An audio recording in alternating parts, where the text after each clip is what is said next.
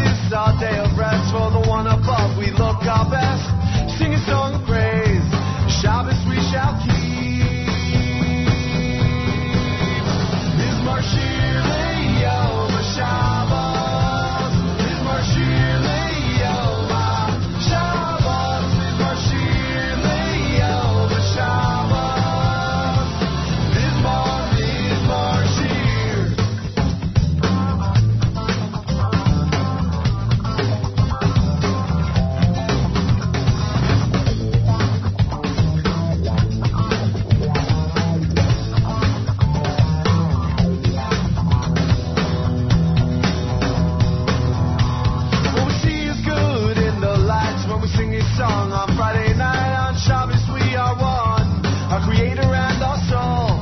Zit Shabbos, our day of peace, to all our brothers that we greet. Shabbat Shalom Lekulam, come sing with me, one heart, one soul. Mizmar Shir Le'yom HaShabbos, Mizmar Shir Le'yom HaShabbos, Mizmar Shir Le'yom HaShabbos, Mizmar Shir.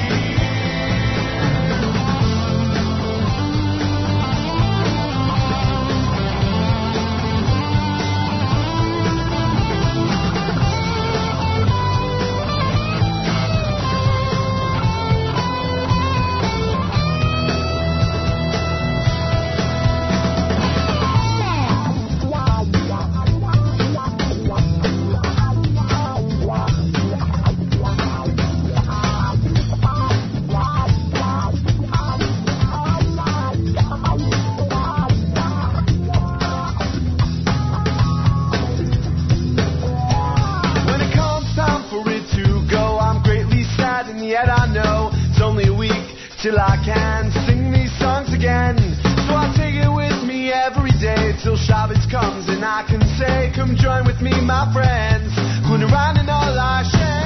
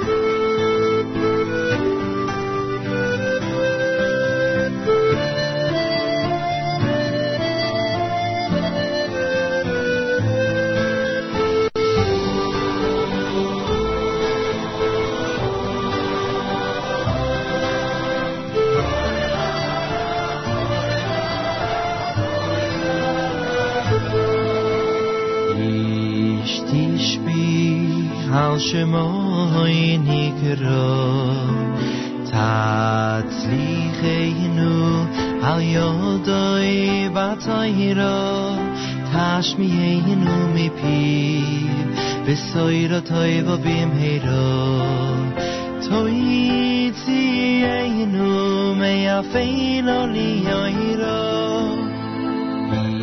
ishtishbi al shemoy nikro tatzlichenu al yodoi batayro tashmienu mipi besoyro toivo bimhero toitzienu meyafeino liyoiro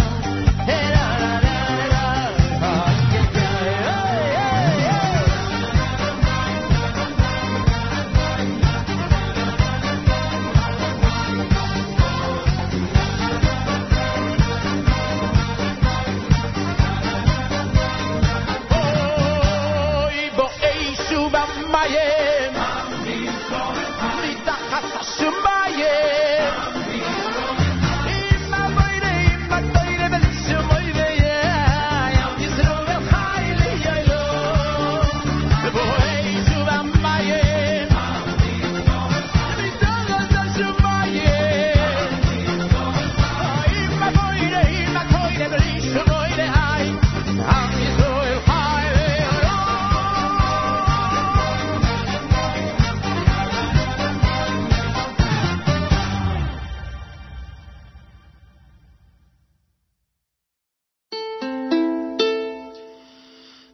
Mein Olam haba Yom Shabbos Menucha Kol ha-misangim bo Yizku leroisem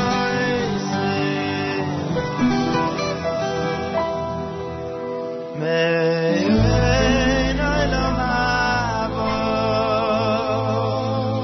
Yom Shabbos Menucha Kol ha-misangim bo Yizku leroisem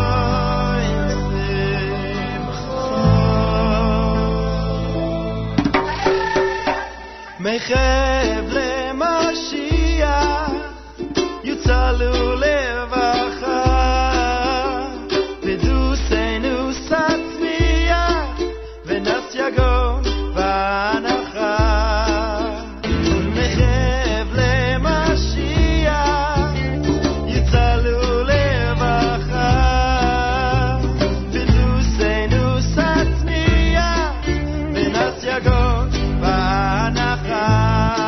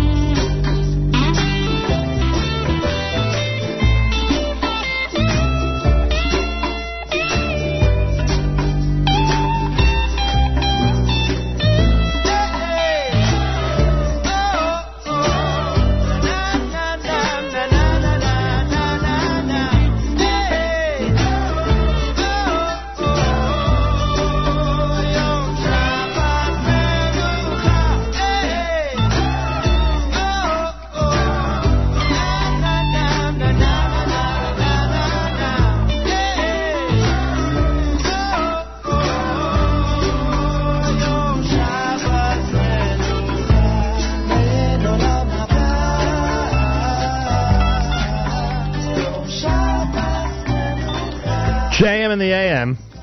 Good morning and welcome to 91.1 FM, 90.1 FM in the Catskills, Rockland County at 91.9 on the FM dial, around the world on the web, jmintheam.org, and of course on the NSN app, which also gives you an opportunity to comment on anything that's happening here, and we welcome your comments on the NSN app. And that's very simple. On the home screen of the app, there's a little tab at the bottom that says Add a Comment, and you can comment away once you've clicked on that tab. Friday morning broadcast on this July 8th, the 2nd of Tammuz, on this Erev Shabbos Parshas Korach, our thoughts with those in Dallas, Texas, who are in a community now that is facing even greater challenges after the horrific, as the New York Times calls it, ambush in Dallas, where snipers have killed 5 police officers. This episode, rather, reminiscent of other times in American history that have been life-changing for many when it comes to protests and actions between civilians and police. And this was just one horrific night. This ambush in Dallas, which has killed 5 police officers, has left 6 others injured by these snipers. And there were protests going on in different parts of the country, including New York last night, because of the police shootings that have become well known now that happened in Minnesota and Louisiana this week. And again, our thoughts with those who are part of the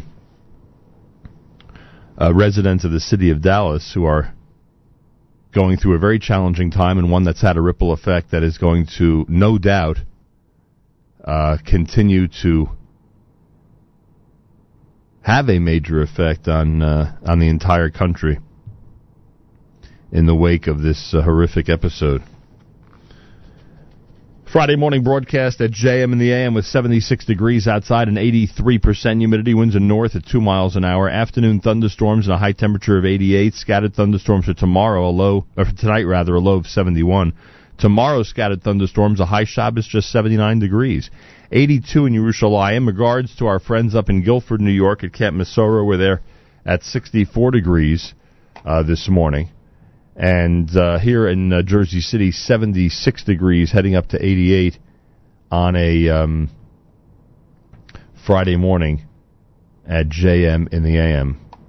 We have our weekly update coming up at the 7:40 this morning, just over an hour from now. Rabbi Yudin, of course, is going to be joining us in the 8 o'clock hour, talk about the Parsha of the week, and plenty more happening on a Friday morning, Erev Shabbos, here at JM in the AM. The New York Times report from Dallas says 5 Dallas police officers were killed and 6 others wounded by snipers Thursday night during a demonstration protesting shootings by officers in Minnesota and Louisiana this week.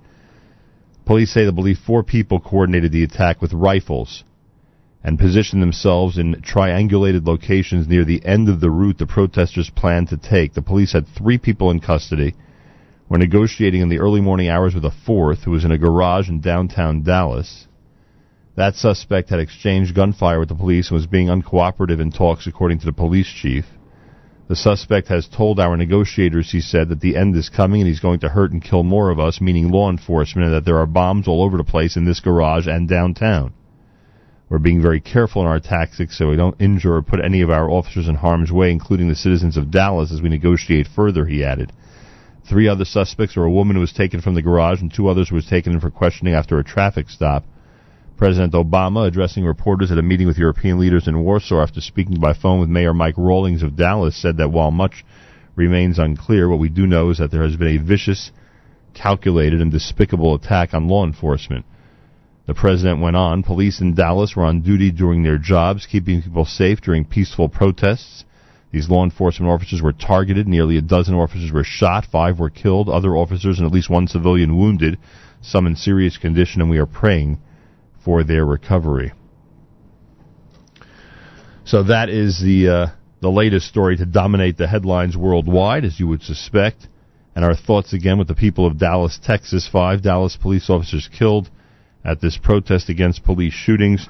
There are injuries, as we mentioned, and our prayers and thoughts with the people of Dallas this morning here at JM in the AM. Our music list included the Weinrib Brothers with Me'ein Olam Haba, Itcha Ani, brand new from Avram Fried, Eitan Freilach and Eliyahu. We spoke with him yesterday here at JM in the AM. L'chad Dodi, done by the Breslov Bar Band, Except Saturday with Mizmar Shir, Aryeh Kunstler before that off the CD From the Depths, and Regesh with Moda Ani opening things up. And we say good morning, and hopefully a good morning it will in fact be. 22 minutes before 7 o'clock Friday morning, JM in the AM. Our friends from Nefesh B'Nefesh are getting ready for their big charter flight that's happening on the 18th of July. We'll check in that regard with some very interesting guests later on in this program in the 7 o'clock hour, plus, of course, the weekly update. Malcolm Hoenlein and I get an opportunity to discuss the events of this week and some of the really challenging challenges ahead for the Jewish people and for the people of Israel. There's a lot to discuss, we'll put it that way. And I hope you'll be tuned in anywhere and everywhere around the world at jmnam.org and, of course, on the NSN app. More coming up, including this from Benny Friedman at JM in the AM.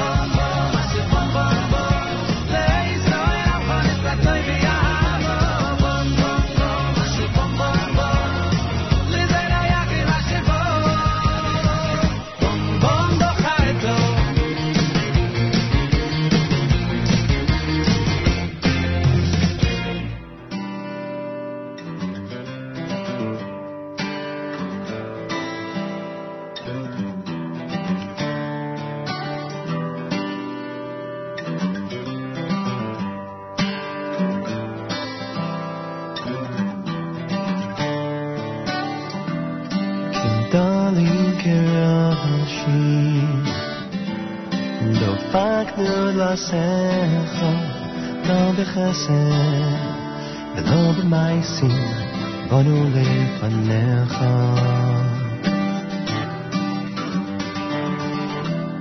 כגדולים כראשים דפקנו לעשיך לא בחסד ולא במעשים באנו לפניך no, on Hashem, oh no, on Hashem, ki ani avdecha, ki ani avdecha, ani avdecha.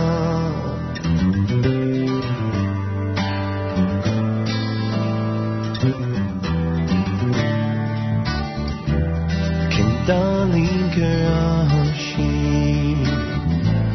דפקנו לעשיך לא בחסד ולא במעשים באנו לפניך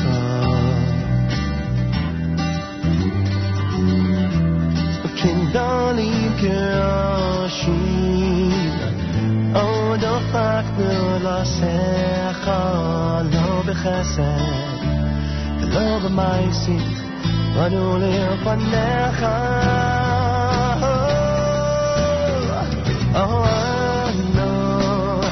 on Hashem on Hashem כי אני עבדך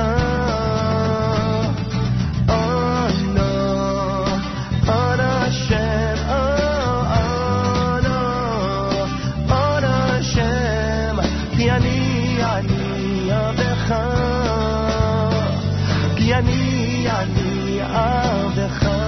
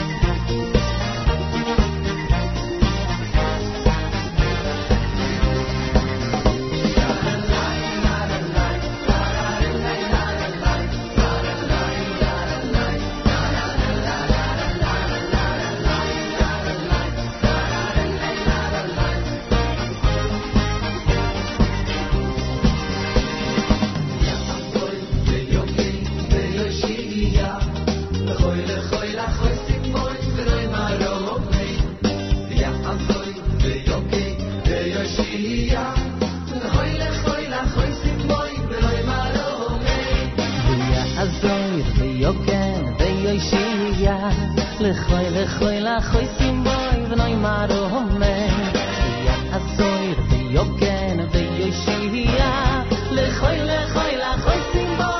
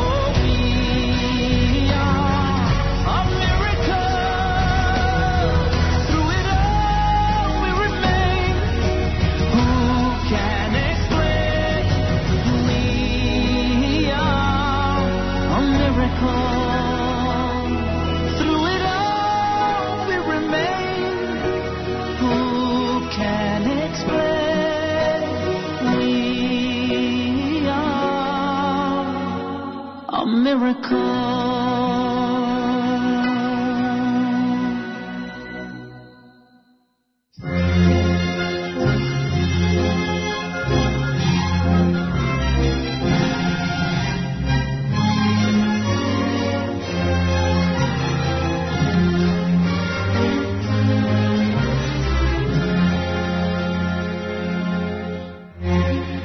Dem Shulesh Sudis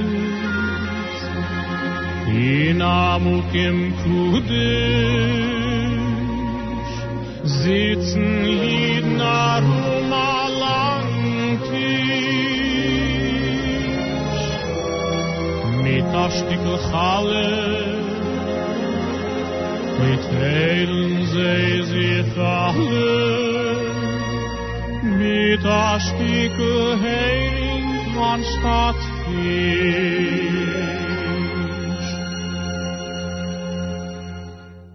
Shabbos is a Tug finne Ruhen vergnügen, Shabbos an Aliyah können neues kriegen, me esst und me trinkt und me singt anigen.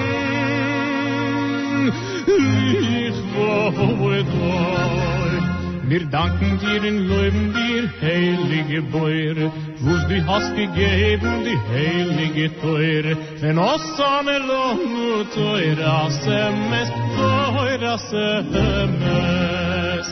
Wir danken dir und loben dir, heilige Beure, wo's du hast gegeben, die heilige Teure. Wenn uns eine Lohn teure Semes, teure Semes.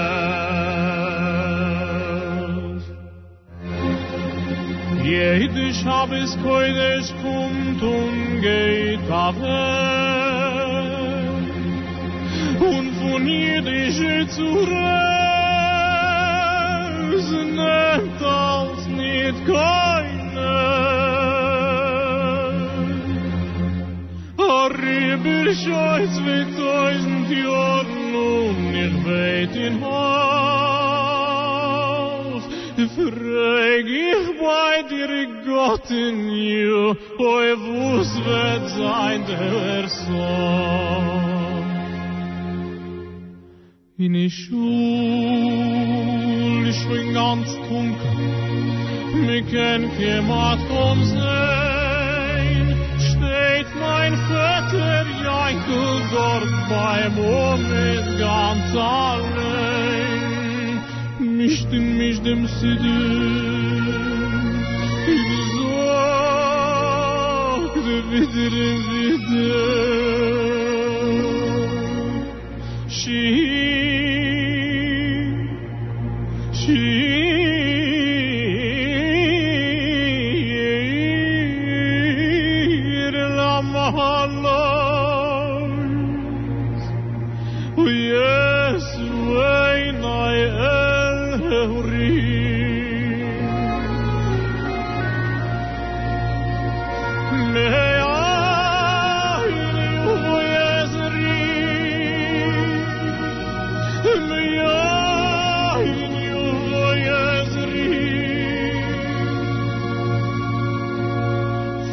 Wannen wird mein Hilf kommen, dein Hilf wird kommen von sein lieben heiligen Namen.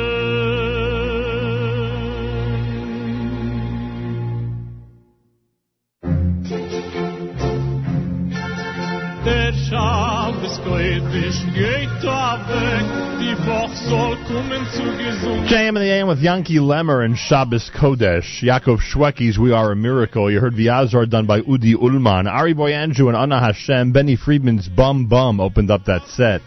Friday morning on this July 8th, the 2nd of Tammuz, and it's an Erev Shabbos Parshas Korach outside of Israel. We read Parshas Korach outside of Israel. Candlelighting time at 8:09 on this Erev Shabbos. 8:09. Many synagogues begin earlier. Make sure you know when things start where you are.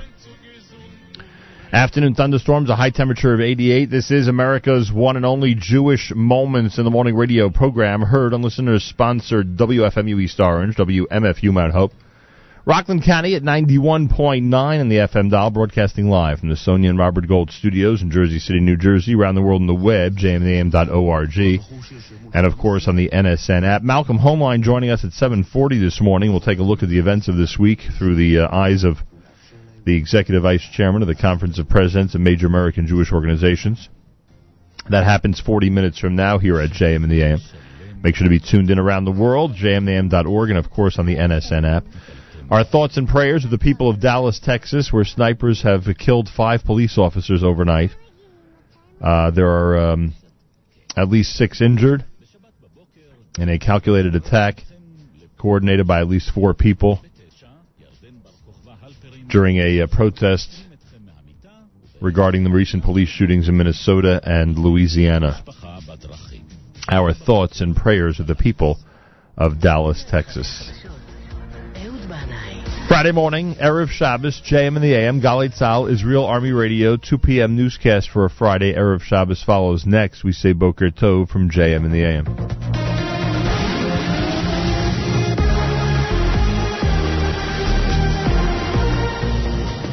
גלי צהל השעה 2, כאן אביה מלכה עם מה שקורה עכשיו.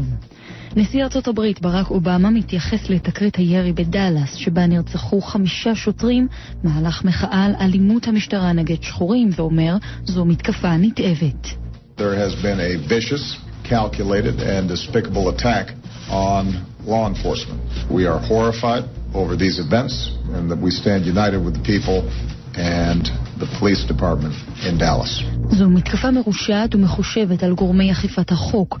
אנחנו מזועזעים מההתפתחויות ועומדים מאוחדים עם תושבי דאלאס, עם המשטרה המקומית. כך אובמה שמבקר כעת בפולין.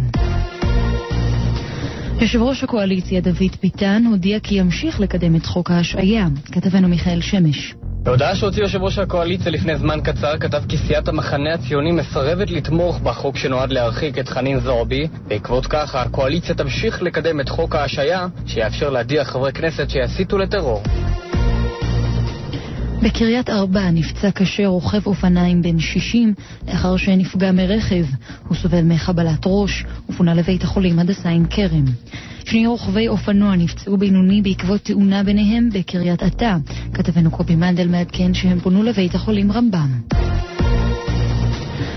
בקרמלין אומרים כי דיוני נאטו על האיום הרוסי מגוחכים. כתבתנו קרן בן מרדכי. דובר הקרמלין דמיטרי פסקוב אמר שרוסיה הייתה ונשארה פתוחה לדיאלוג עם נאטו ומוכנה לשתף פעולה עם מדינות הארגון. במוסקבה הוסיפו כי הם מקווים שההיגיון הבריא יגבר בפסגת מדינות נאטו הנערכת בוורשה, והוסיפו כי זה מגוחך שבעלות הברית הצבאית דנות באיום אפשרי מצד רוסיה. ומזג האוויר היום יהיה נאה ובשבת התחממות.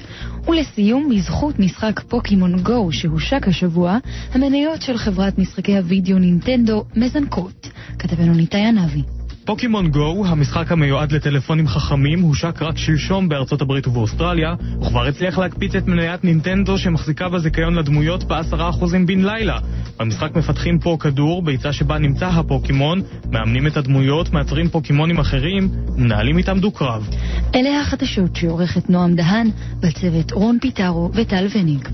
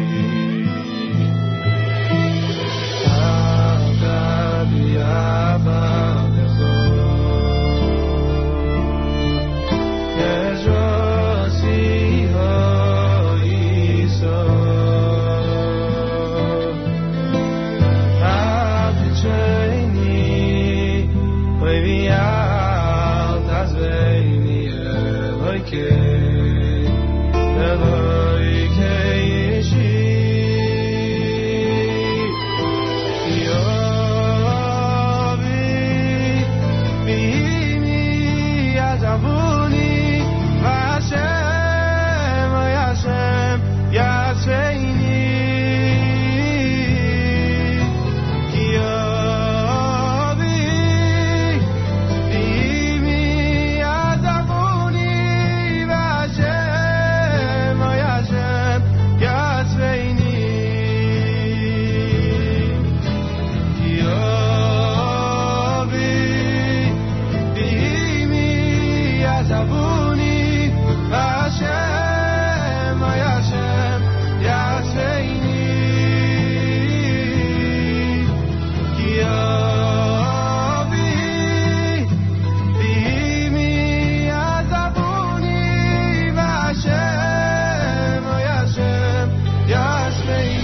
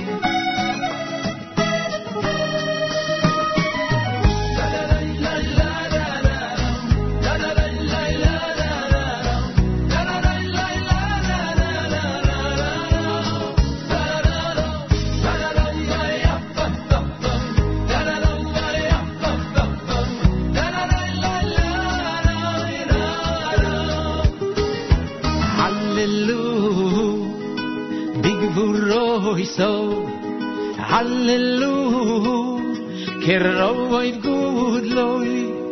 Hallelujah, beseka shoy for hallelujah, benevel vechinoi. Hallelujah, besoifu mohoy. Hallelujah, beminim veyugo. Hallelujah, betiltel shoma. Hallelujah, betiltel sruo. Hay koila nishomo, nishomo, nishomo. Hallelujah, hallelujah. Koila nishomo.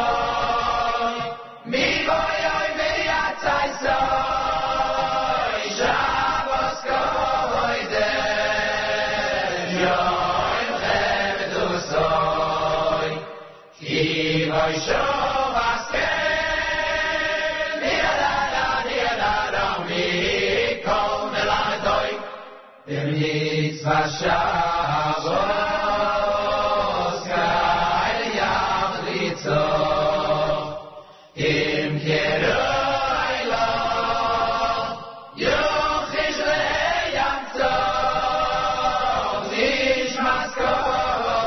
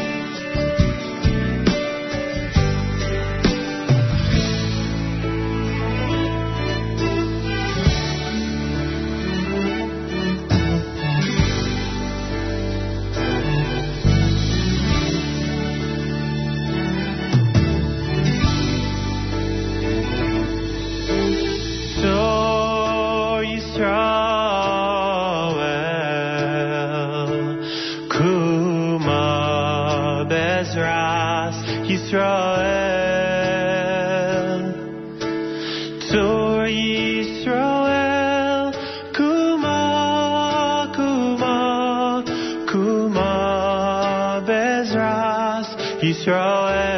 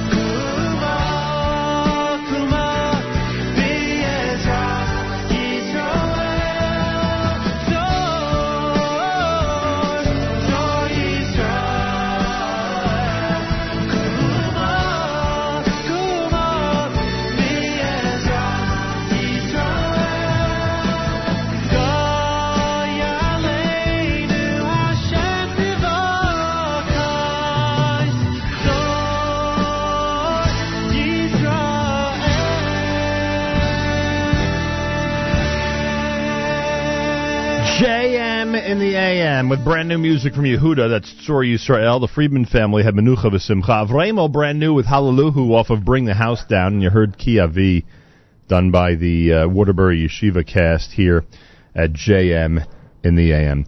Friday morning broadcast on this Erev Shabbos Parshas Korach. Outside of Israel, it's Parshas Korach. Candlelighting time at 8:09 on this Erev Shabbos. 8:09 is your official candlelighting time. A lot of synagogues begin earlier. Make sure you know when things start where you are. Well, many of you, and our thoughts, of course, and prayers with the people of Dallas, Texas, in the wake of this horrific episode, this coordinated sniper attack against law enforcement officials that took place overnight.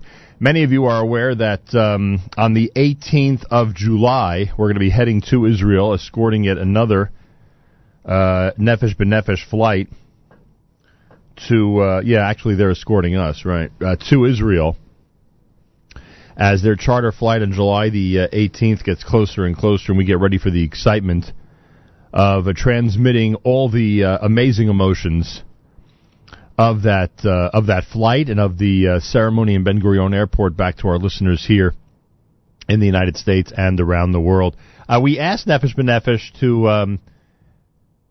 to give us an opportunity to speak to some of the Olim who had recently made Aliyah, so that we can get a perspective on what it's like months after moving to Israel. Maybe they have some advice for some of the people that are going to be going now, July the 18th or during the August flight, about the last few weeks before they take off from North America to Israel. So Sarah and Ron Nachshon are with us live from Yerushalayim. They are living now in Yerushalayim, are about to move to Modi'in, and last August they made Aliyah on the Nefesh B'Nefesh charter flight, and they join us live via telephone. Shalom, shalom. Welcome to both of you. Thanks for joining us here at JM in the AM.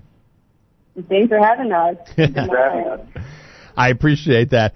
Ron, how has it gone? It's almost a year. Is there a general evaluation you could give to your initial year of Aliyah?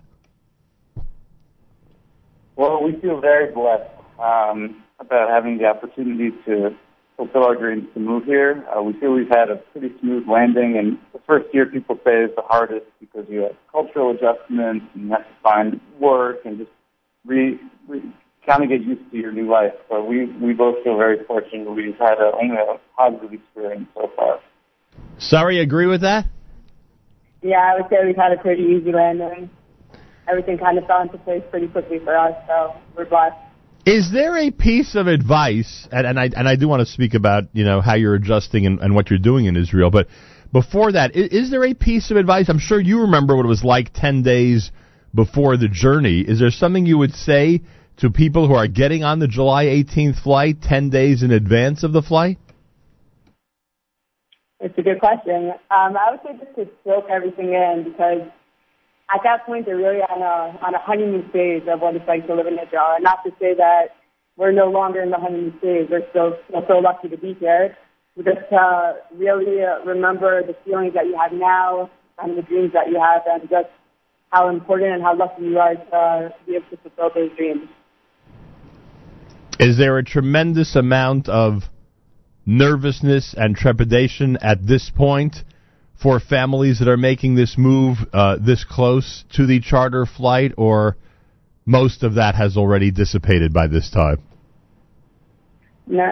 Still a little bit, but I think we're a lot more comfortable now. But closer to the charter flight, there's still so much unknown. You land and maybe you have plans, but you don't actually know what your life will look like day to day once you land in Israel. So it's definitely still scary closer to the charter flight, but just take it slowly and everything will fall into place, hopefully.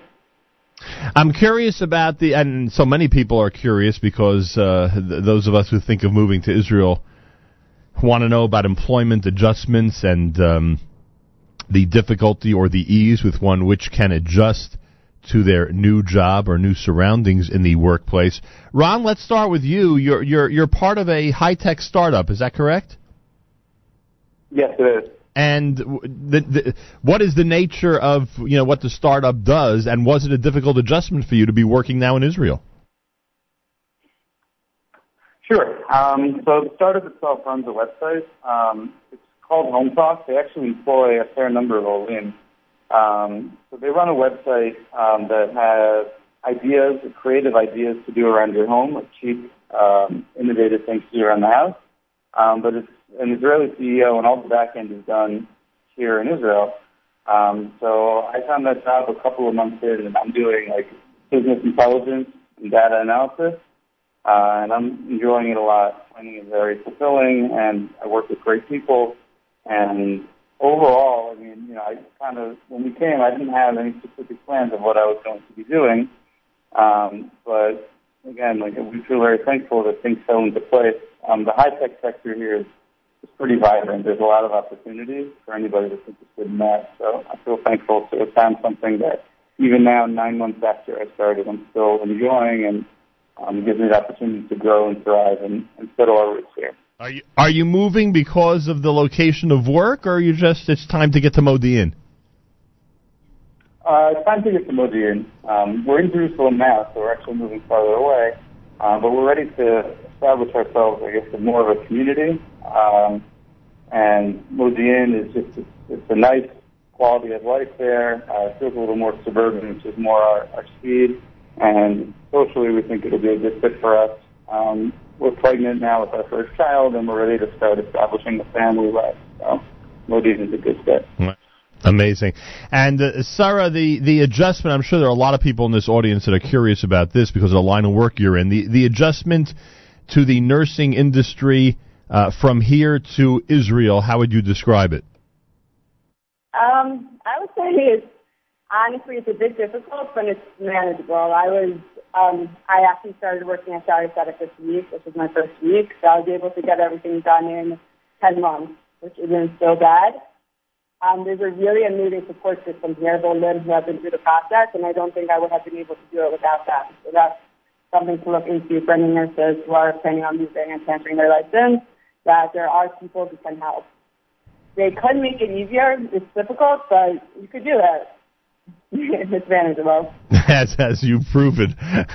Ron and Sarah Nachshon from Israel. They were on the flight last August, under a year ago, with Nefesh B'Nefesh, and they are now in the Holy Land, ready to start a family in Modi'in. The incredible part about what Nefesh B'Nefesh has done is well known, and that is you made this process so much easier. But it was described to me, and I think I saw this in the blurb that I was sent about you, meaning both of you. It was described to me that it was even easier than you expected. In other words, you expected a certain amount of ease with this whole process, but you couldn't believe just how much easier it was, even based on your expectations. Would that be an accurate description? I would say so. Sure. Yeah, Nefesh B'Nefesh has been great before Aliyah, and even after. They send emails and they call to make sure that we're adjusting okay, just to check up and make sure everything's okay. Phenomenal. I believe they recently had an event for July 4th. We weren't able to make it because we were working, but for Olim also, just to get together. It's pretty amazing the way it works. Well, I wish you both the best of luck. Ron and Sarah Nachshon, they're heading to Modi'in from Yerushalayim. They've been in Israel since August of last year, 11 months, and part of the amazing charter flight last year, and we hope to join many of their colleagues who are now going to become Olim just 10 days from now from Kennedy Airport to Israel. I thank both of you. Continued success and good luck, and I am sure your story, like many others out there that we've been able to report, will inspire others to look into heading to the Holy Land as soon as possible. Toda Rabba and Shabbat Shalom. Shabbat Shalom. Shabbat Shalom. Thank you very much. 7:30 in the morning on a Friday. Good inspiring Aliyah message is always welcome here at JM in the AM. 7:30 on a Friday. Candlelighting at 8:09. Plenty more coming up, including Malcolm Hoenlein, who is going to help us analyze the events of this week with the weekly update. That's happening at 7:40 this morning here at JM in the AM. Achenu kol beis Yisrael, hanisunim batzara ubashivya, haomdim bein bayam, ubein bayabasha. Achenu kol beis Yisrael, hanisunim batzara ubashivya,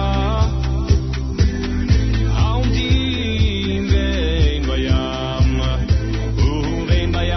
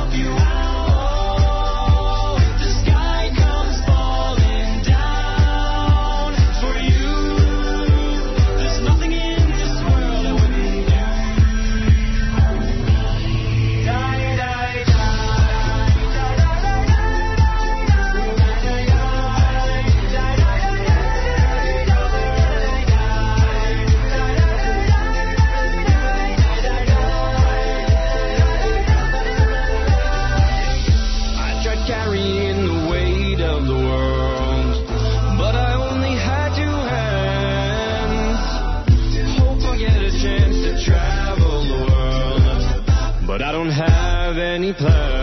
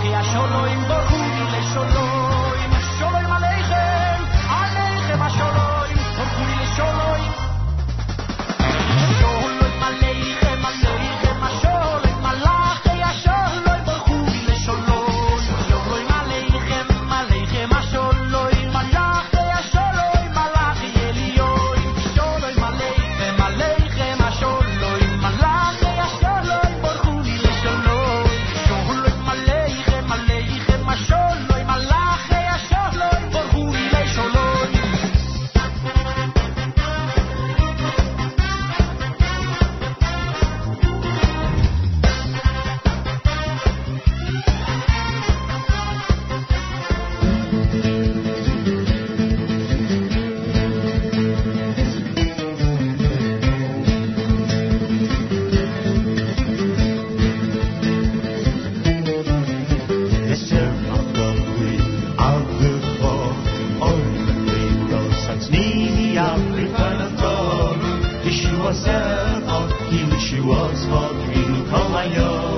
וקנתנו ישועתך כי ישועתך תבינו כל היום אשמח עבדך אוי ותרוס עצמיה וקנתנו ישועתך כי ישועתך תבינו כל היום וקנתנו ישועתך כי ישועתך תבינו כל היום כי ישועתך קיווינו ישועתך קיווינו כל היום ישועתך אוי קיווינו ומצפים לישועה ישועתך קיווינו ישועתך קיווינו כל היום ישועתך אוי קיווינו ומצפים לישועה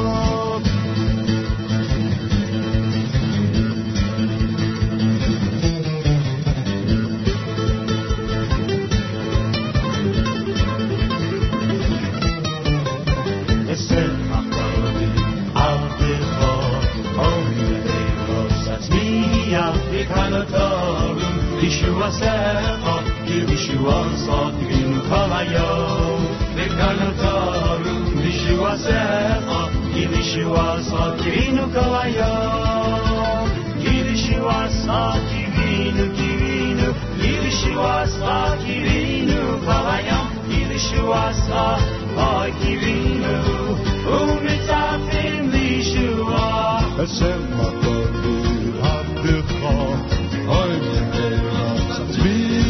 וקנתנו ישועתך כי ישועתך קיווינו כל היום וקנתנו ישועתך כי ישועתך קיווינו כל היום כי ישועתך קיווינו כי ישועתך קיווינו כל היום כי ישועתך אוי קיווינו ומצפים לישועה כי ישועתך קיווינו ישועתך קיווינו כל היום ישועתך אוי קיווינו ומצפים לישועה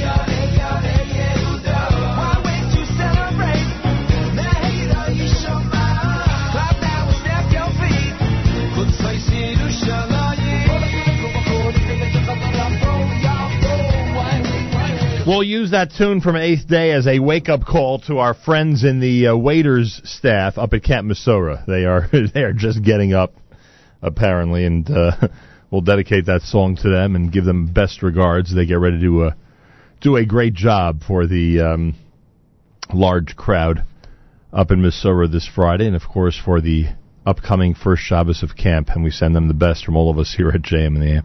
Erev Shabbos Parshas Korach with candlelighting time at 8:09 on this Erev Shabbos, 8:09. Reminder, we had both Pei Dalet on the air this week and Eitan Freilach, brand new music alerts. Those of you who have not had an opportunity to hear those conversations and check out the brand new music, you could head to the archive section of jmam.org, and you'll have an opportunity to hear those. I want to thank our friends at JewishWorldReview.com, who continue to enthusiastically recommend our incredible live stream to their readers. And as I always say, if you want thousands of articles about this amazing world of ours to print out before Shabbos, they have all that available to you if you go to JewishWorldReview.com. And a big thank you to OnlySimchas.com. I saw that Only Simchas utilized our interview with Major General Daron Almog, who was the first IDF commander down at on the Entebbe tarmac 40 years ago. They utilized that as part of their news feed. Interesting stories that they find from around the Jewish world to post to their regular news feed. So check that out on a daily basis as well. You'll be glad you did. Malcolm Hoenlein is Executive Vice Chairman of the Conference of Presidents of Major American Jewish Organizations. Joins us Friday mornings for the weekly update here at JM in the AM. Mr. Hoenlein, welcome back to JM in the AM. Yes, thank you. Always good to be with you on an Erev Shabbos. Yeah, crazy night down in Dallas, as we know, and many sensitive situations seem to lead to some very interesting times here in this country. Any thoughts in the aftermath, in the very, very early aftermath of what has been one of the most vicious attacks on law enforcement in this country? I mean, I think everybody is stunned by the death of 5 policemen and the wounding of 6. And recognizes that obviously this had to be a well-coordinated effort. There must have been training. There must have been time put into this, and how they reacted or organized so quickly around this event is a question I'm sure that they will be looking at. But I think it adds to the tenor, both after the other incidents during the week and the political campaign and the charges of anti-Semitism, racism that abound, that people's skepticism or concerns about the direction of American society and the rifts within the society and the tendencies towards extremism is I think becomes more and more justified and warranted. I don't know that there's any easy answers, but there's clearly a major problem that has to be addressed. You just touched on the anti-Semitism issue seeping into the presidential election. I know it's not a topic that's that one you feel is worthy of discussing, meaning the presidential election at this point. As we get closer, I'm sure obviously we'll have things to say about it, but it could not have made you happy that this issue somehow crept into the national scene because of one of the presidential candidates. I'm not sure "crept" is the right word for the way something yes, came crashing down on this week, and there were so many elements, both in terms of the Star of David story, and the statements about it, and then counter statements about it, both coming from individuals and people related, or in other ways, and the statements by Max Blumenthal about Elie Wiesel. Everything seemed to take on a Jewish tone and a Jewish character that I am not happy about it, very unhappy about it. I don't think this should be the issue, and I hope that we're past this now, and this will not color the rest of the campaign. But what is equally disturbing to me was the reaction of people who wrote about it, and how, as others previously did, reported the huge amount of anti-Semitic emails, calls, threatening calls, and stuff that they received for whatever they wrote critical of a candidate or about a particular issue.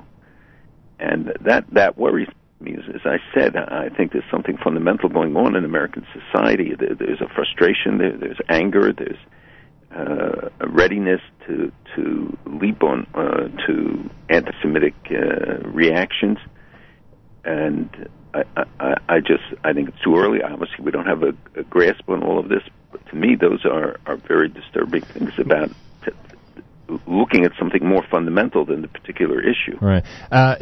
You would call it, though, not unexpected, right? I mean, we know from history that very often Jewish issues or attitude toward Jews, seep in or leap in to these, political confrontations and conversations. And this is not. It may be somewhat unusual for this country, but it's not that unusual in terms of the the broader picture of our history.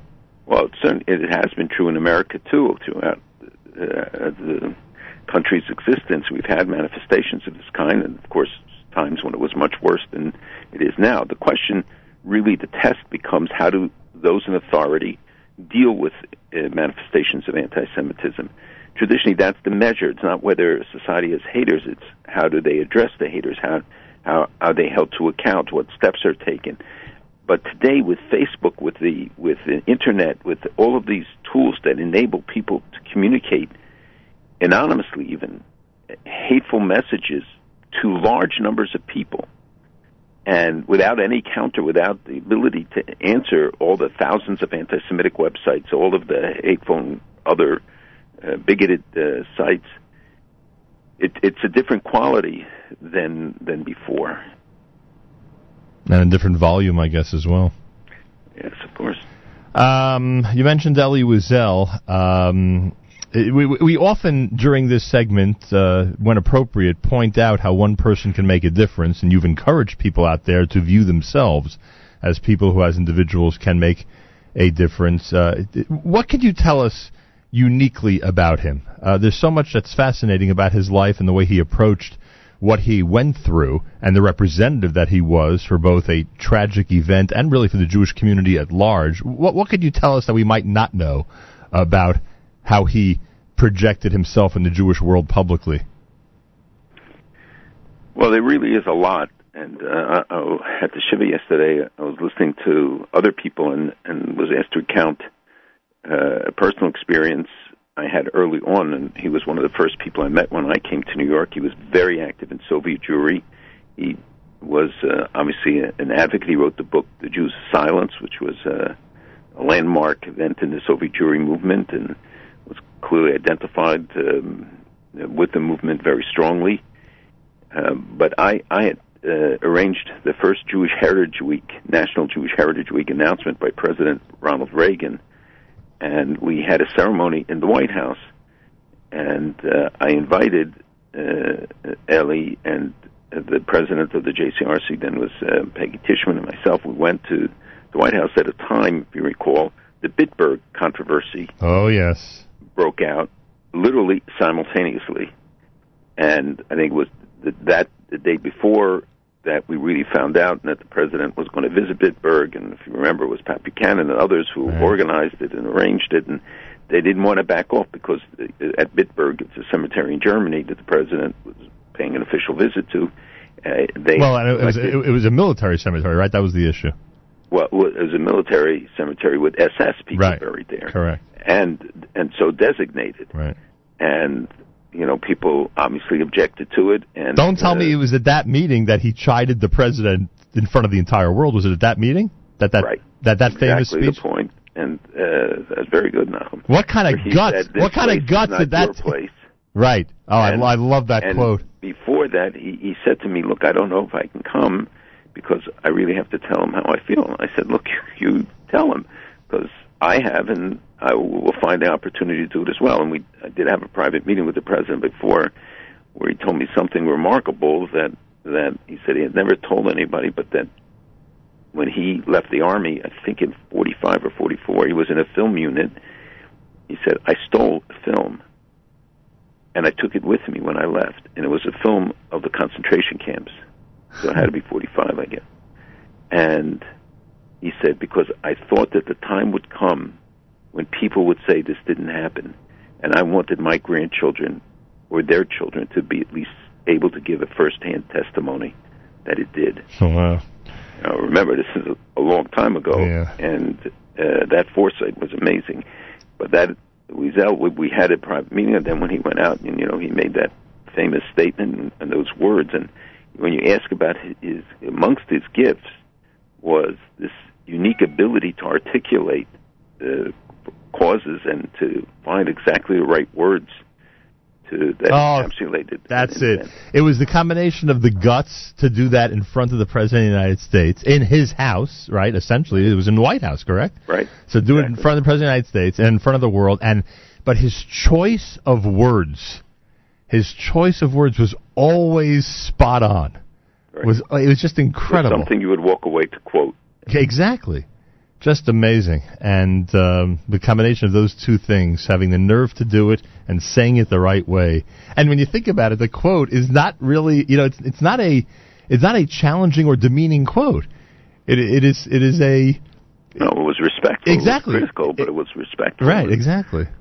And we went on. I mean, it didn't end with that. Right. It's not the time to go through that whole history, but the incident to me was reflective of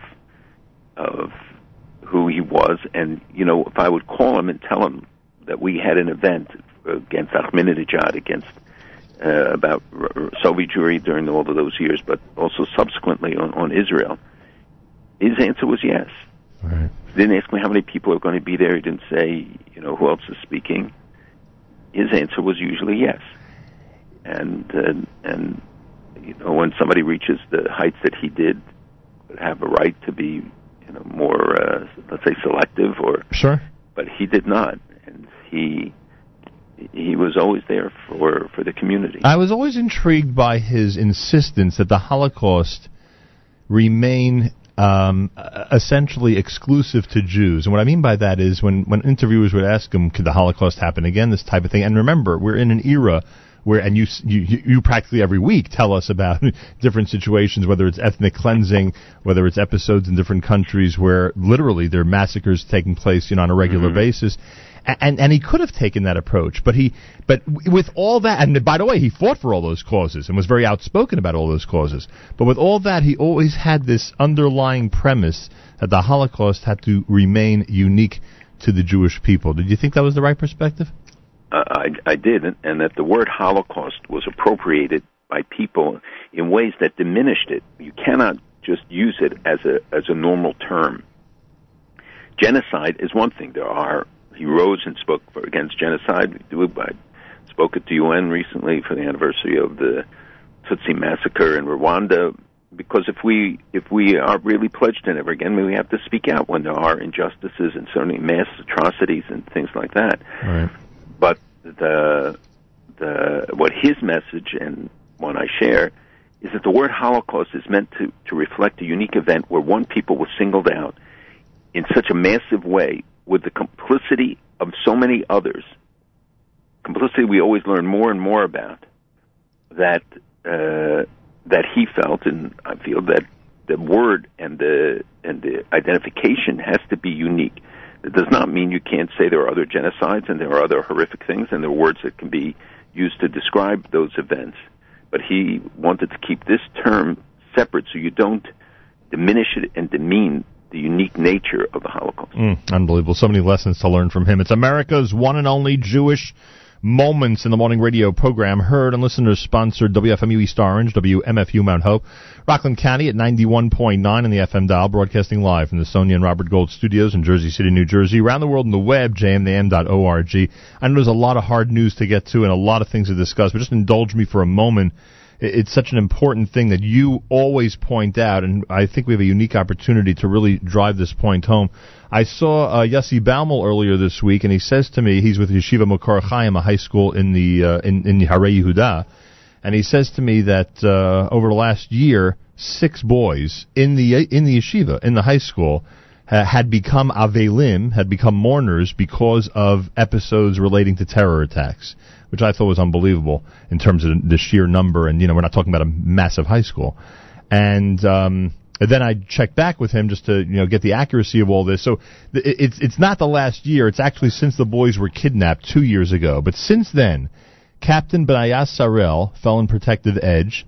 He's a graduate with a brother now studying in that yeshiva.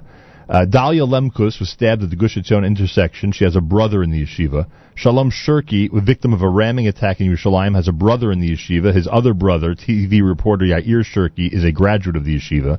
Daphne Meir, stabbed in Otniel, is the son of a student. Her son is a student, and her husband a graduate of the yeshiva.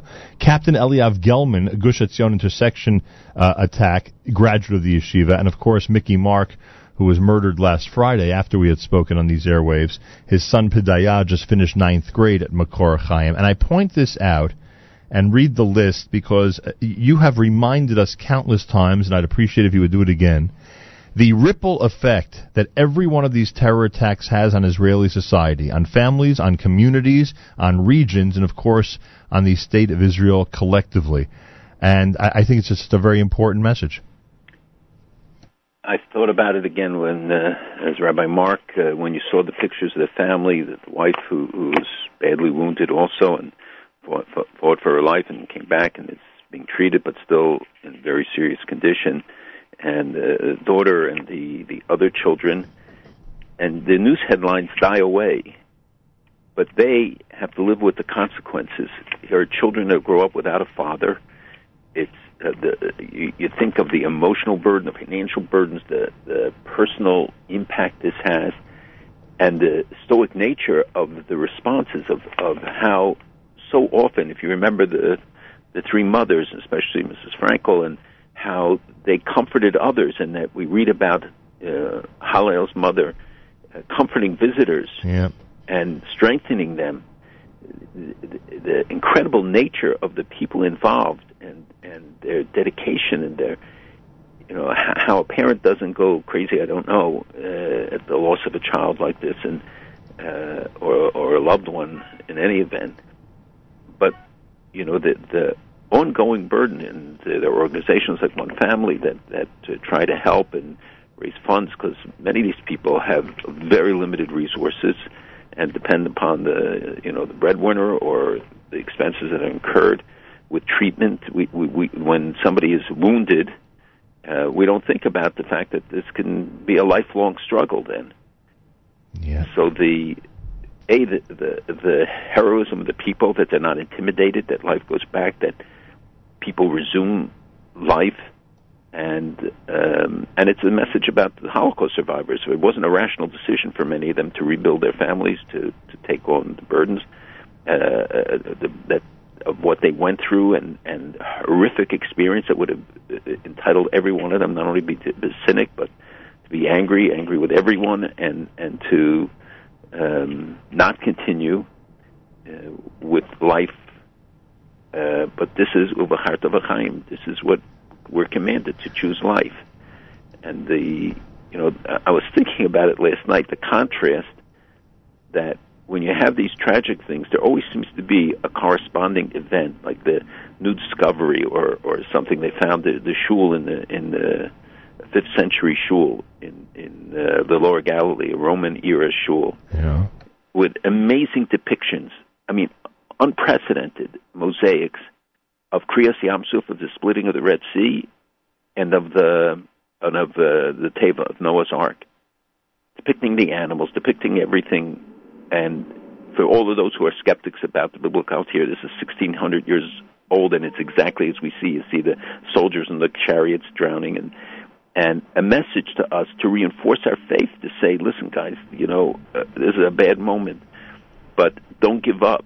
Don't feel that this is time for you to be the Me'ayish and to give up hope or to become weak.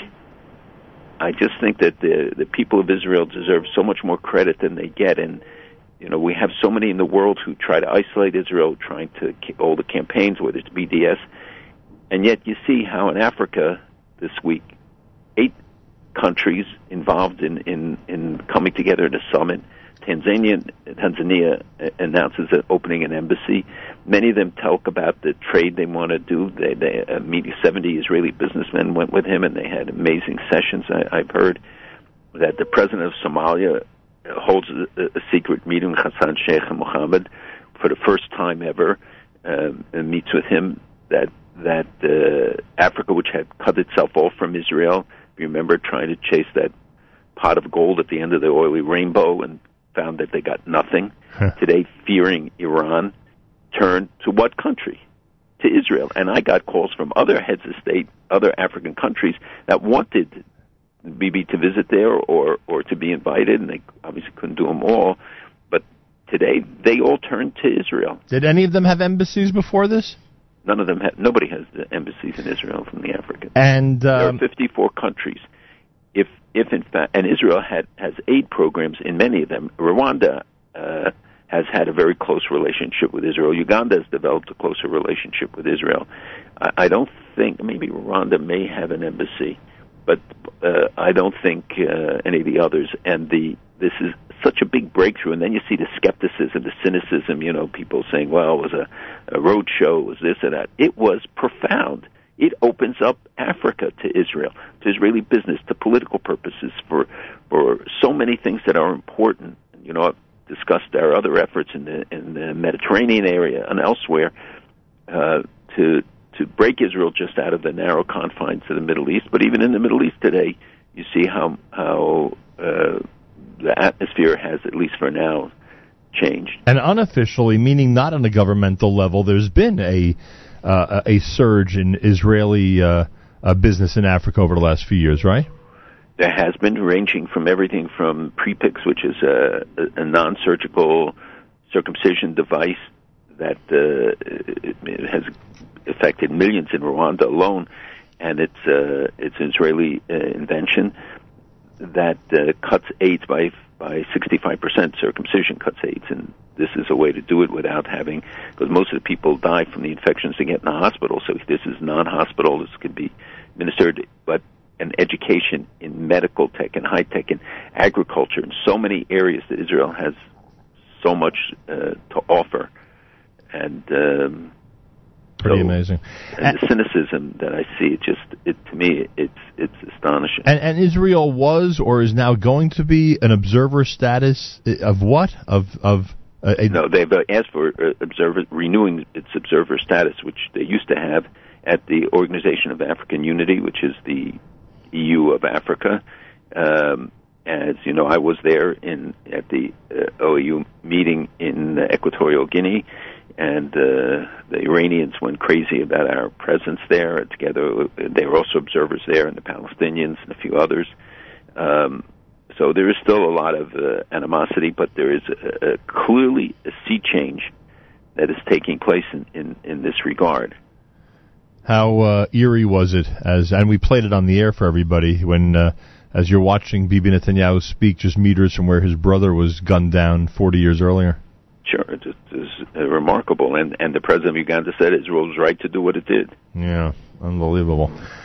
In general, the praise that he gave to some of the African leaders in terms of their dedication to anti-terrorism was remarkable, because, frankly, we know what happens when people are recognized as those who are leading anti-terrorist campaigns. It doesn't always end well for them, especially in that area of the world.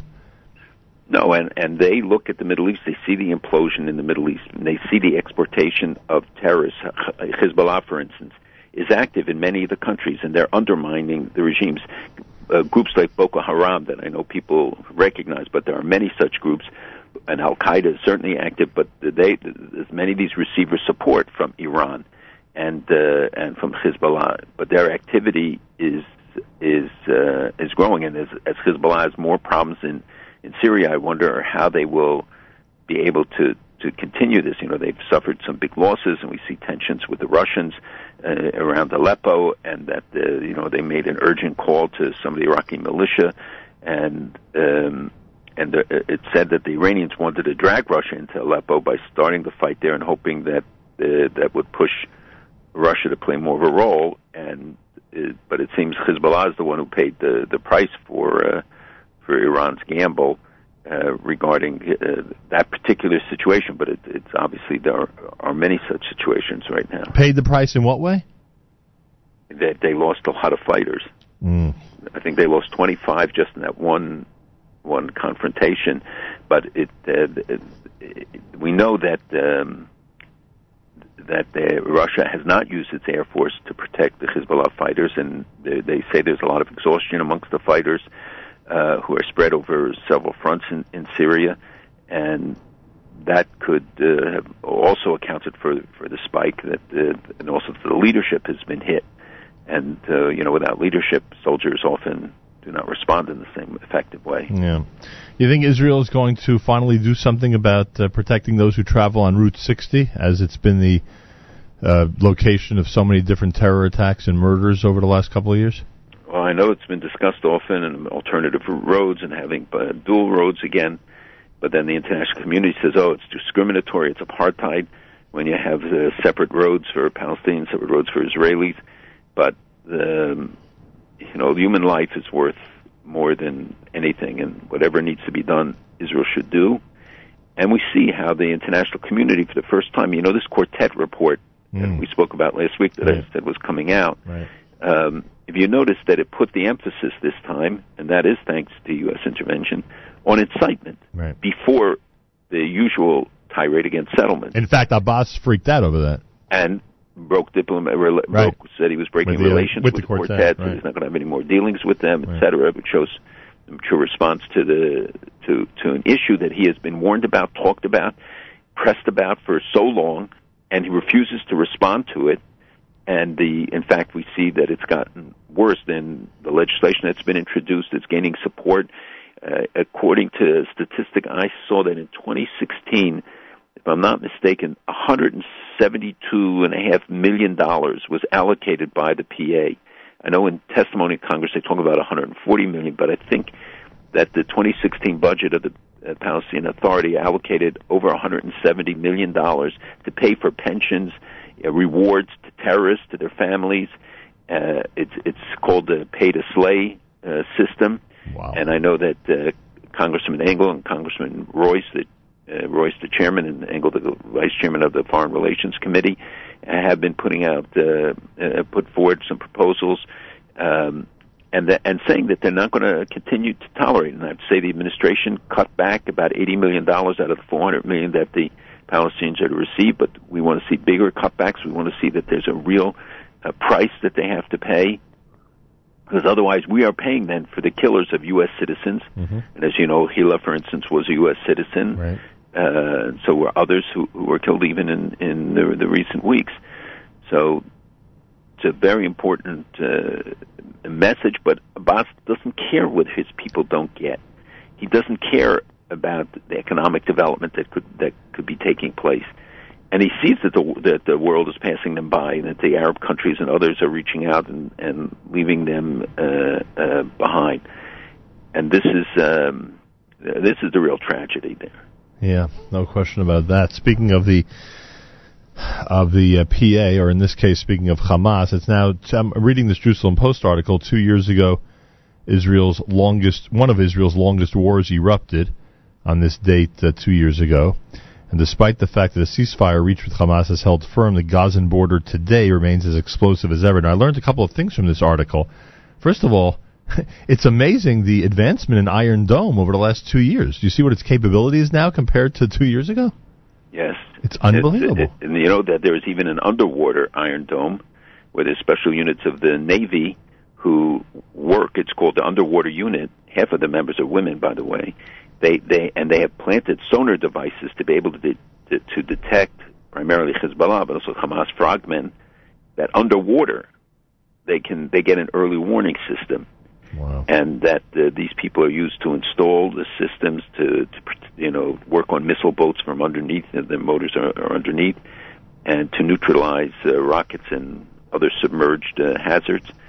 And Iron Dome has and is continuing to evolve, which is why the funding issue is so important. Right. That there's much more to be done, and also you need to purchase a lot of units. Just having the technology, but knowing that you have 130,000 missiles in the north, and God knows how many in Hamas's hands, that you need a huge capacity of David Sling, of Iron Dome, all of them to be able to respond. Iron Dome may look like its 2014 equivalent, but other than appearance, everything about the groundbreaking system has changed. The batteries can intercept at greater range, deal with larger salvos, and have additional classified abilities, and I have my own conjecture of what that means. It must be amazing. I bring this up because we know about the network of tunnels that continues to be built, around Gaza and into Israel. And it's no secret anymore at this point. I think that anybody who lives there knows it because they continuously report about noises underground. And obviously the Israeli government at this point and military knows about it. But are we getting to a point where it might be unnecessary to solve the tunnel problem by actually, going in and forcefully taking on Hamas because Iron Dome-like technology is going to allow the Israeli military to eliminate those tunnels without having to, put people in peril and soldiers at war? Well, there is technology that has been developed to detect, and once they detect them, then they have means of eliminating them. But remember, these are very intricate. And people always say to me, well, why can't they just collapse them? Why don't they flood them? These are far more complicated. And what information, and by the way, there were some revelations this week that were very interesting because they found in at least 2 cases guys who were working to aid in Hamas. One was a courier. His livelihood, and he had a permit to enter Israel for business, but his livelihood, it turned out, is they drove a truck that removed the sand from all the diggings for both rocket placements and the tunnels. And his job was to go at night, the trucks you hear rumbling, and to remove the sand and hide it so that by the morning it wasn't there, and it's very, Israel couldn't detect exactly where the openings were. And he acknowledges, and he had $10,000 in cash in his shoes, and the Israelis obviously caught him, and he told them about the locations, the technology, etc. And another guy who was also carrying $10,000, also in his shoes, a similar circumstance, but not a truck driver, but he was involved in the construction and also gave a lot of information. But it's a complex warren of these underground on the other side of the border, and Israel obviously is focused on those that cross and come under the border. And the ability to fight above ground does not in any way diminish the need, because all you need is one successful raid. They can attack a kindergarten, they can attack a village, they can kidnap. The goal is to take hostages and to kill as many as possible. So it doesn't mitigate the need to have all of these resources devoted to it. And you think, again, this little country has to have the abilities and develop abilities to confront so many challenges at one time, from the north, from the south, from potential other strikes from the sea. And by the way, the situation in Gaza really was highlighted this week because of the tensions with Egypt and Hamas. They canceled an invitation to a large Hamas delegation that was to be headed by the deputy head of Hamas, Musa Abu Marzouk, who were supposed to visit Cairo, and they canceled it because they haven't lived up to the demands, and said that these had to be addressed before reconciliation, and especially the question of them controlling the borders with Egypt, preventing Islamic State fighters in Sinai from getting into Gaza, were among the key issues that the Egyptians, on which Egyptians acted against the Hamas. So Hamas is having internal problems of its own, I think, and God willing, have many more. But the situation there is that Israel and Egypt continue to work, and I would say ever more closely on their mutual interests. ISIS is a big problem in the Sinai. It is not going away. It's there, but steps are being taken. And again, and they're an ally of Hamas. And if Hamas wanted to, at least according to what I read, if Hamas, so there's a love-hate relationship between Hamas and ISIS. Yeah, but if Hamas requested that they take up position in the Sinai and launch rockets from there on Israel, they probably would. Correct? Well, they have launched some, but they don't want to take on Israel. They know that what the response will be. Well, that's my question: does Hamas want to provoke Israel into a war now or not? No, for sure. They're not ready for a war. That's why you don't see a bigger response, and often those who launch it may want to provoke it, but they're not. It's not. Hamas does not feel it's ready, and they know that Israel's response this time will not be limited, and that's why the message from these people who were caught about how they're placing them near mosques, how they're placing them in civilian homes, the openings the placement of rocket launchers, again in civilian areas, so that when they talk about, Mr. Sanders especially, disproportionality, should read this and understand that it's not a disproportional response. It's hardly a proportional response to those who want to put civilians in harm's way and are doing it again, despite the war, despite the outcome and the international focus. But they see that in the end, Israel gets blamed no matter what. So Israel should do what it has to do. The international community will go along its normal path of condemnation, of one-sided condemnations. At some point, they're going to get tired of it because they all become victims of it. Well, yeah, but not soon enough. That's the they become victims maybe down the road, but they're much more concerned with condemning Israel and worrying about their own victimhood. But look at there isn't a country today in the Middle East that is not facing, not one, these challenges, which is why many of them are turning to Israel. And you'd include Africa now as well, the way you described it. And the African countries as well, exactly. And look what they face from Libya. Look what they face from Al Qaeda, from Algeria, who are infiltrating, and Turkey. But I got it's got designs on it, let alone Iran having designs on it. And you see, the expansionists and the caliphate drive of these, that this is their manifest destiny. You see Turkey, by the way, getting very involved in Jerusalem. Yeah, reports that they're buying religious sites, that they are active on the Temple Mount, that they are. It seems they were more desperate to repair their relationship with Israel than anyone thought. Well, they have paid a heavy price for it, and right now, given the tensions he has with Russia, which he's also trying to repair, but his internal economic conditions are terrible, especially because the Russians stopped coming, Israelis stopped coming, Arkia flying, 20 flights a week to the Greek islands because people aren't going to Turkey the way they used to. He has a lot of challenges himself, but you see the ultimate drive. They're building mosques all over Europe, all over in extremely large numbers, and these are radical religious establishments teaching. He is essentially Muslim Brotherhood. And you see that the people demonstrating on the Temple Mount all of a sudden carry Turkish flags, right. And that the 3 Turkish citizens were amongst those who were arrested for provoking violence on the Temple Mount, and that obviously Jerusalem is a critical place for anybody who wants to assert their dominance in the region. So Turkey, despite the peace agreement, and I think it was very important, not peace agreement, the understanding that was reached, which is not yet fully implemented. We have to see that they actually do everything, including sending an ambassador.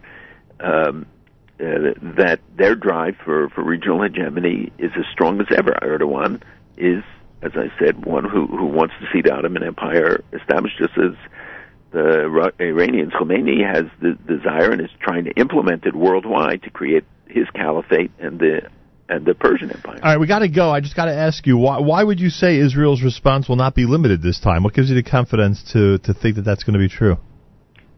Because they're not going to have a choice. The need to respond, whether it's against Hezbollah.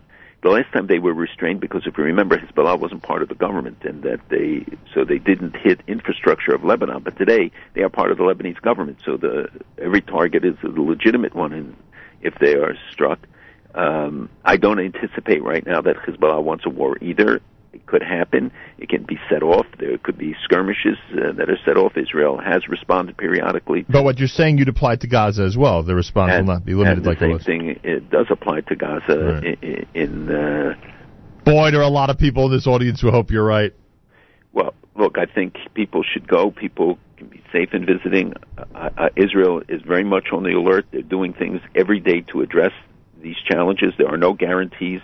There's no way anybody can know what these crazy people will do if their domestic situation requires them, or if Iran wants to stimulate a response or another crisis, although they have plenty on their hands right now. Any of these things can really set off an incident which can escalate, as we've seen in the Middle East too often, very much.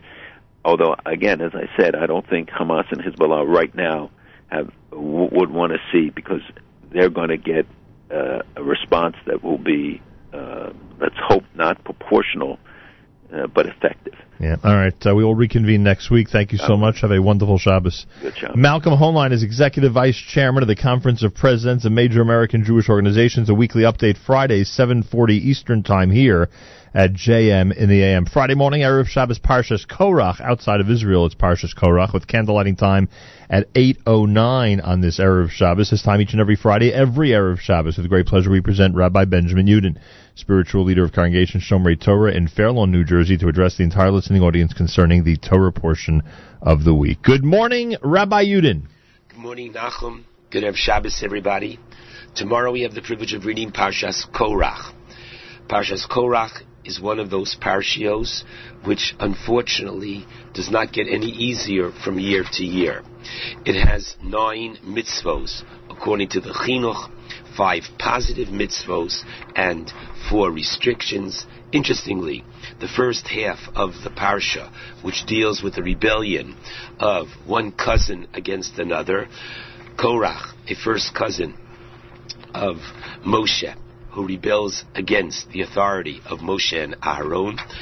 So the first half of the parsha is putting the authority of Kahuna and Leviah in question, and the second half of the parsha, the 9 mitzvos, deal with mitzvos that relate to Kahuna and Leviah, including the mitzvah of Pidyon Haben. I'd like to address the obvious question, which doesn't get easier from year to year, and Rashi asks the question, Uma ra'a Korach lachlok im Moshe, right? What caused Korach to lead this rebellion? So first of all, chronologically, when does this happen? If Rashi continues and cites from our rabbis that Korach is jealous that he was not appointed the Nasi, the leader over the Leviim of Kahas, but rather a younger first cousin, Elitzaphan ben Uziel, then really that happened earlier in the book of Bamidbar. Why is it first now?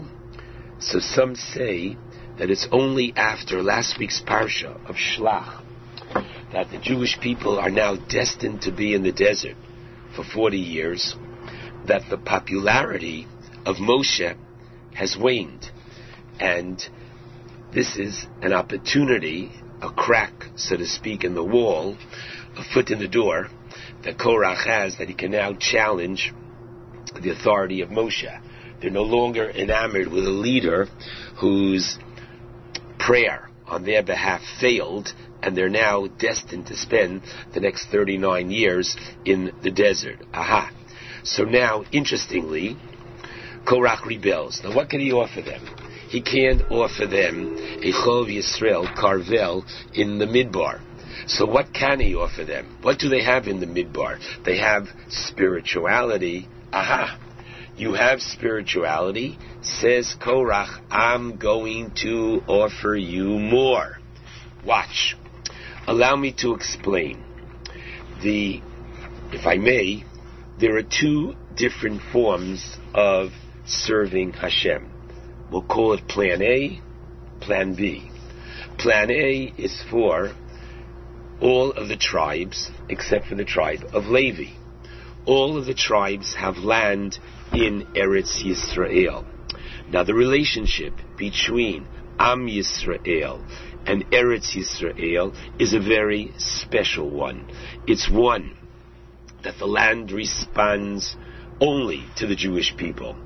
It's one that the mitzvos of the land, except for the exception that we had last week of Challah, the mitzvos did not take effect until after Sheva Shekivshu v'Sheva Shechilku, until after the 14 years, 7 years of conquering, 7 years of dividing. So when each Jew was finally on his place, a very special relationship existed, namely that through the working of the land itself, the Jew had a very special attachment to Hashem, namely, so the fruits that he planted in the land of Israel, as they emerged, he put a sign around them, and they were taken as bikurim, first fruits. The fruits themselves were elevated. And when a Jew planted grain in the land of Israel, so that grain which came forth, he was not allowed to eat yet until Truma to the Kohen, Maaser to the Levi, 1 and 2, 4 and 5 years out of the Shemitah cycle, years 1, 2, 4, 5, a second tenth of that grain produce was brought to Yerushalayim. Year 3 and 6, it went to the poor. The whole concept of Shemitah and Yovel, the land itself emitted a kind of Kedusha, sanctity to the people. Now this was wonderful for the Hamon Am, for the people at large. How about the Leviim? The Leviim who did not have land. So Hashem says to the Leviim at the end of this week's parsha, wait a second, I am going to give you a chelef avodaschem, literally the next to the last verse in the parsha, in place of the service that you provide for me, capital M, says Hashem to the Leviim, I am going to give you ani nachalaschem. I, God, am your inheritance. What? And the special relationship that the Jewish people have through the land with Hashem, Leviim who don't have land, they will have this kind of unique, personalized, special relationship that Hashem will have with each Levi through their service in the Mikdash. Now, once again, what can Korach offer the people? Comes Korach and says to the people, and says it to Moshe, Kikol ho'edah kulam kedoshim. Wait a minute, everybody is holy. We were all at Sinai hearing the Aseres HaDibros, and therefore, just like the Leviim can have that kind of a relationship without needing to go through the formality of the mitzvos, a more personalized, subjective kind of a relationship, an emotional one, would be sufficient. That if that works, and that's what Korach was saying with the Leviim, well, this is what he was promising the rest of Klal Yisrael as well. Oila Rasha, says Rashi, Oila Shcheno. And so, a good number of these 250 men were from the tribe of Reuven. What happens? So Korach goes to Reuven and says, you Reuven, come on, you're the Bechor. But Moshe took it away from you. And all other tribes, before the sin of the Egel, there was no concept of Leviim.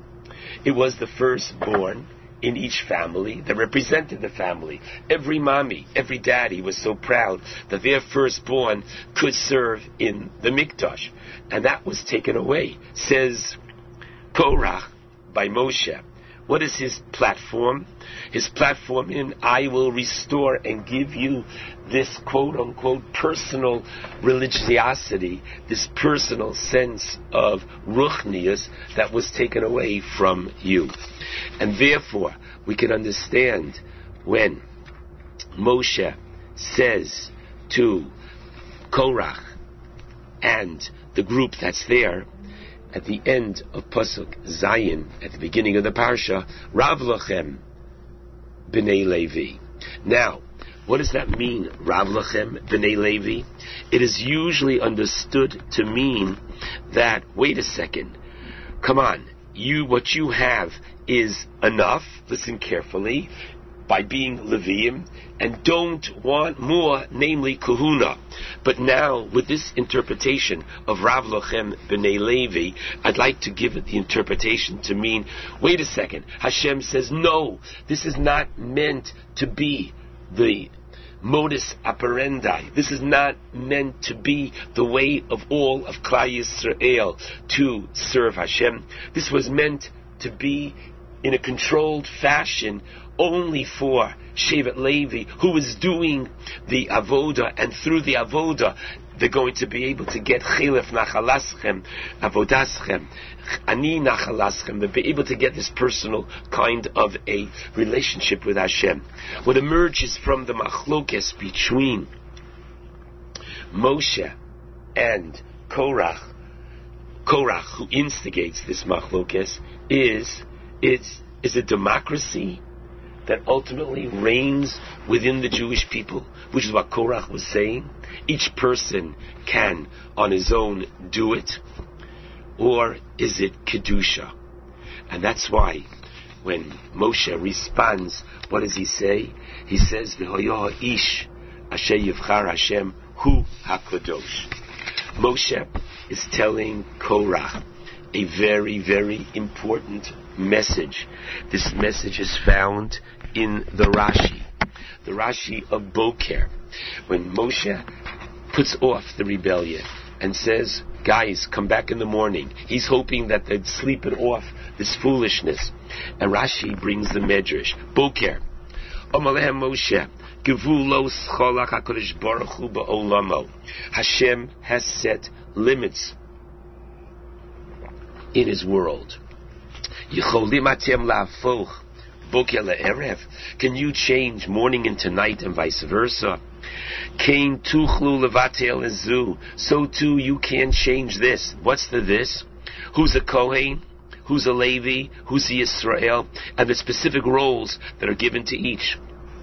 Shenemar, as it says at the conclusion or of the first day, Vahi erev vahi voker, Hashem put morning and night. So too in Divrei Hayomim, chapter 23, verse 13, what does it say? Vayibodel Aharon lagdisho kodesh kadoshim. Aaron was set apart. The same one who set apart morning and night, HaKadosh Baruch Hu, set apart the tribe of Levi. Within Levi set apart the Kohanim. Within the Kohanim set apart a Kohen Gadol.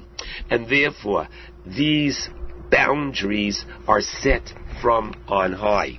The Talmud tells us that each person has to do their tafkid. Within the Leviim, some were those that played instruments, those were singers, and the third ones were mishoarim, gatekeepers.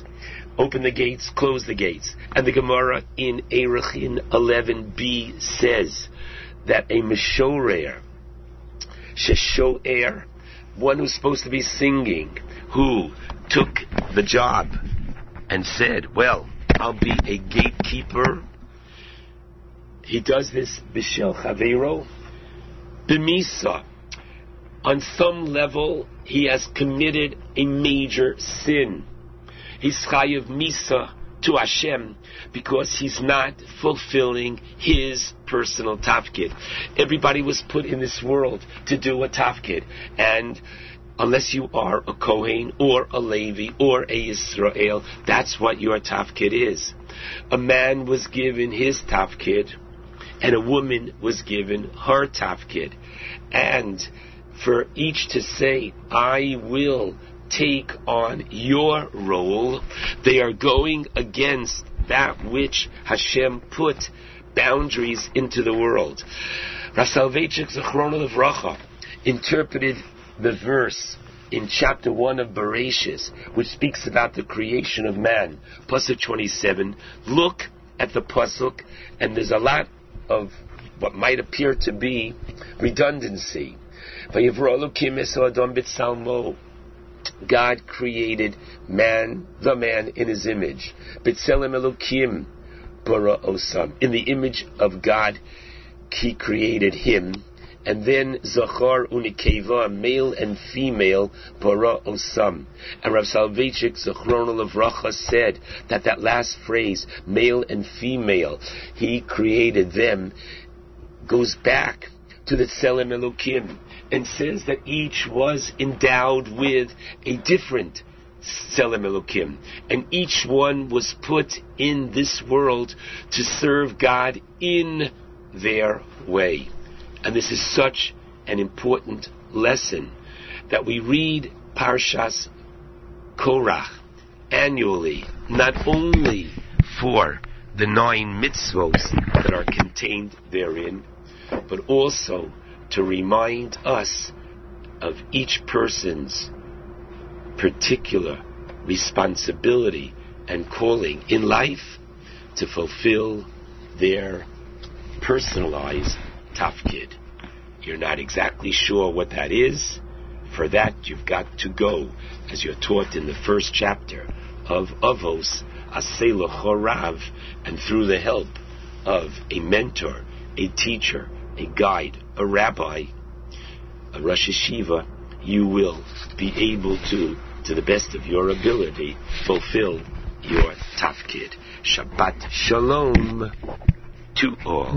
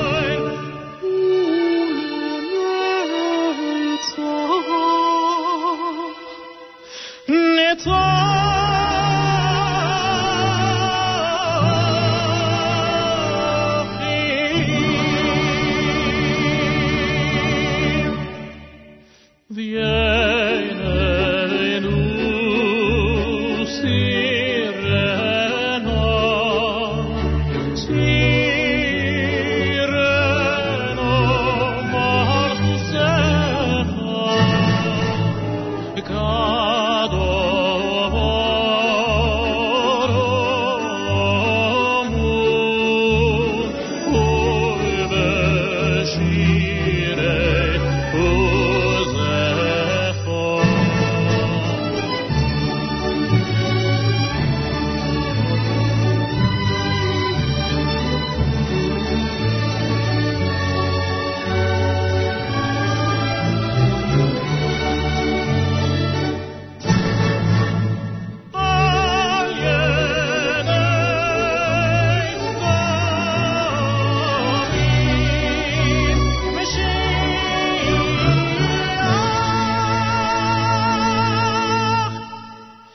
JM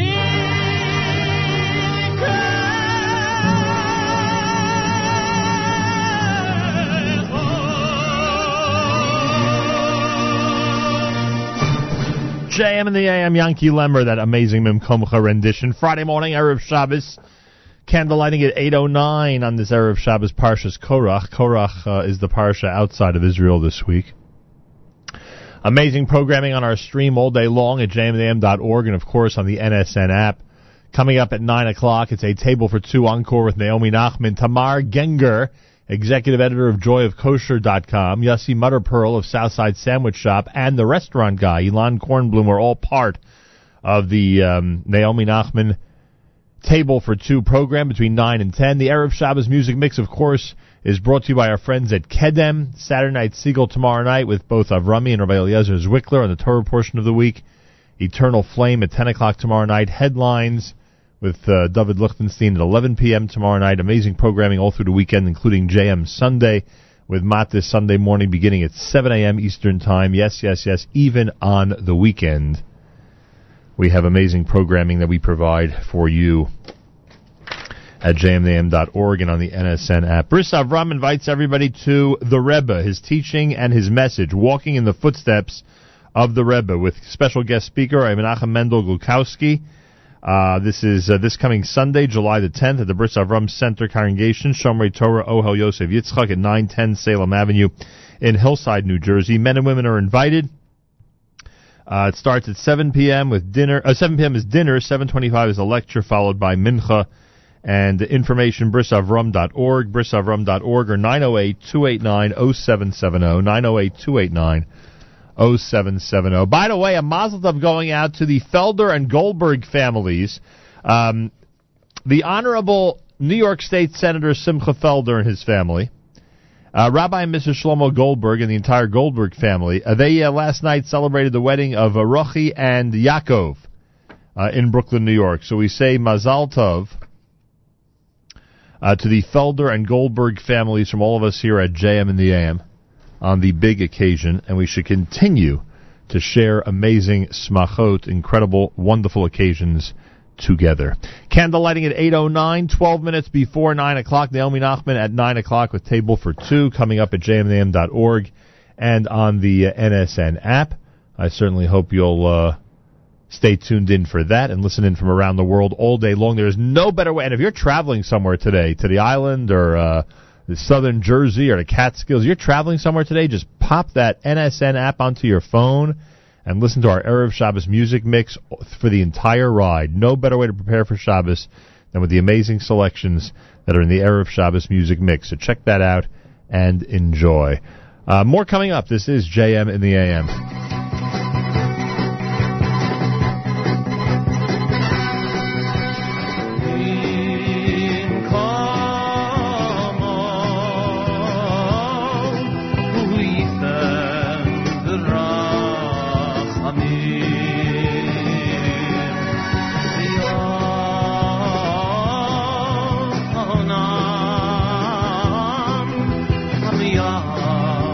Adim Shemo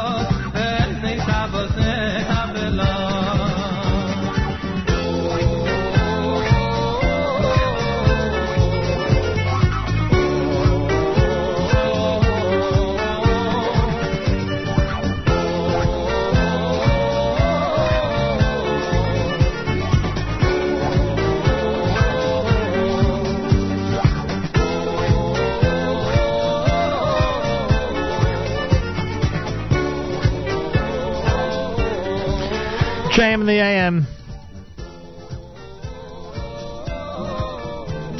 Raya Mehemna and Lachadodi Mimkomo, done by Chazan Sherwood Goffin before that. Erev Shabbos Parshas Korach. Time to say good Shabbos. Journeys at JM&M. The sun is going down. It's shining through the trees. Another week's gone by. Become a memory. So throw away your hammer. There's nothing left to do. Go on home and find the gift that's waiting there for you. Oh, it's time to say good Shabbos, 'cause all your work is done. Gonna spend the day together with the Holy One. Say a special blessing on a cup that's filled with wine. Man and his Creator, it's a very special sign.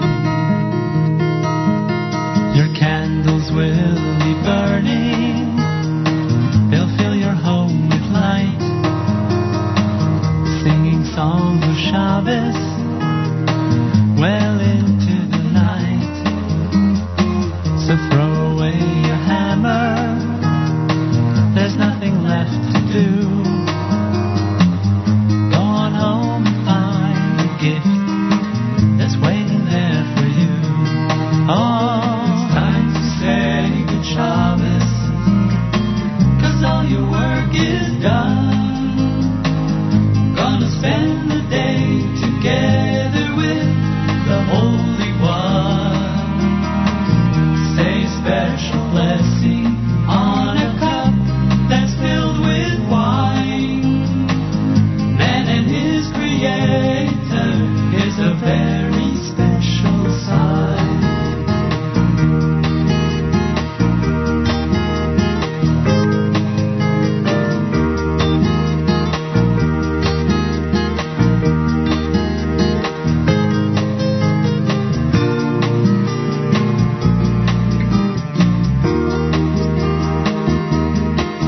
You can spend time with your family. You'll study and you'll pray. Why not wait till after Shabbos? Oh, those nails won't run away. So throw away your hammer. There's nothing left to do. Go on home and find the gift that's waiting there for you. Oh, it's time to say good Shabbos, 'cause all your work is done. Gonna spend the day together with the Holy One. Say a special blessing on a cup that's filled with wine. Man and his Creator, it's a very, very, very, very, very, very, very, very, very special sign. Achenu b'Yisrael, Nachli Machem, our brothers and sisters in Israel, we are with you. It's your favorite America's one and only Jewish Moments in the Morning radio program, heard on listeners sponsored WFMU East Orange, WMFU Mount Hope, Rockland County at 91.9 on the FM dial, broadcasting live from the Sonia and Robert Gold studios in Jersey City, New Jersey, around the world on the web, jmnam.org, and on the NSN app. Wraps up an amazing week for us here at JM&M. Don't forget, we're back Monday morning starting at 6 a.m. Great programming on our stream all through today, all through Saturday night, and all through Sunday. Make sure to be tuned in and enjoy. Have a wonderful Shabbos, great weekend. Till next week, Nachum Segal reminding you, remember the past, live the present, and trust the future.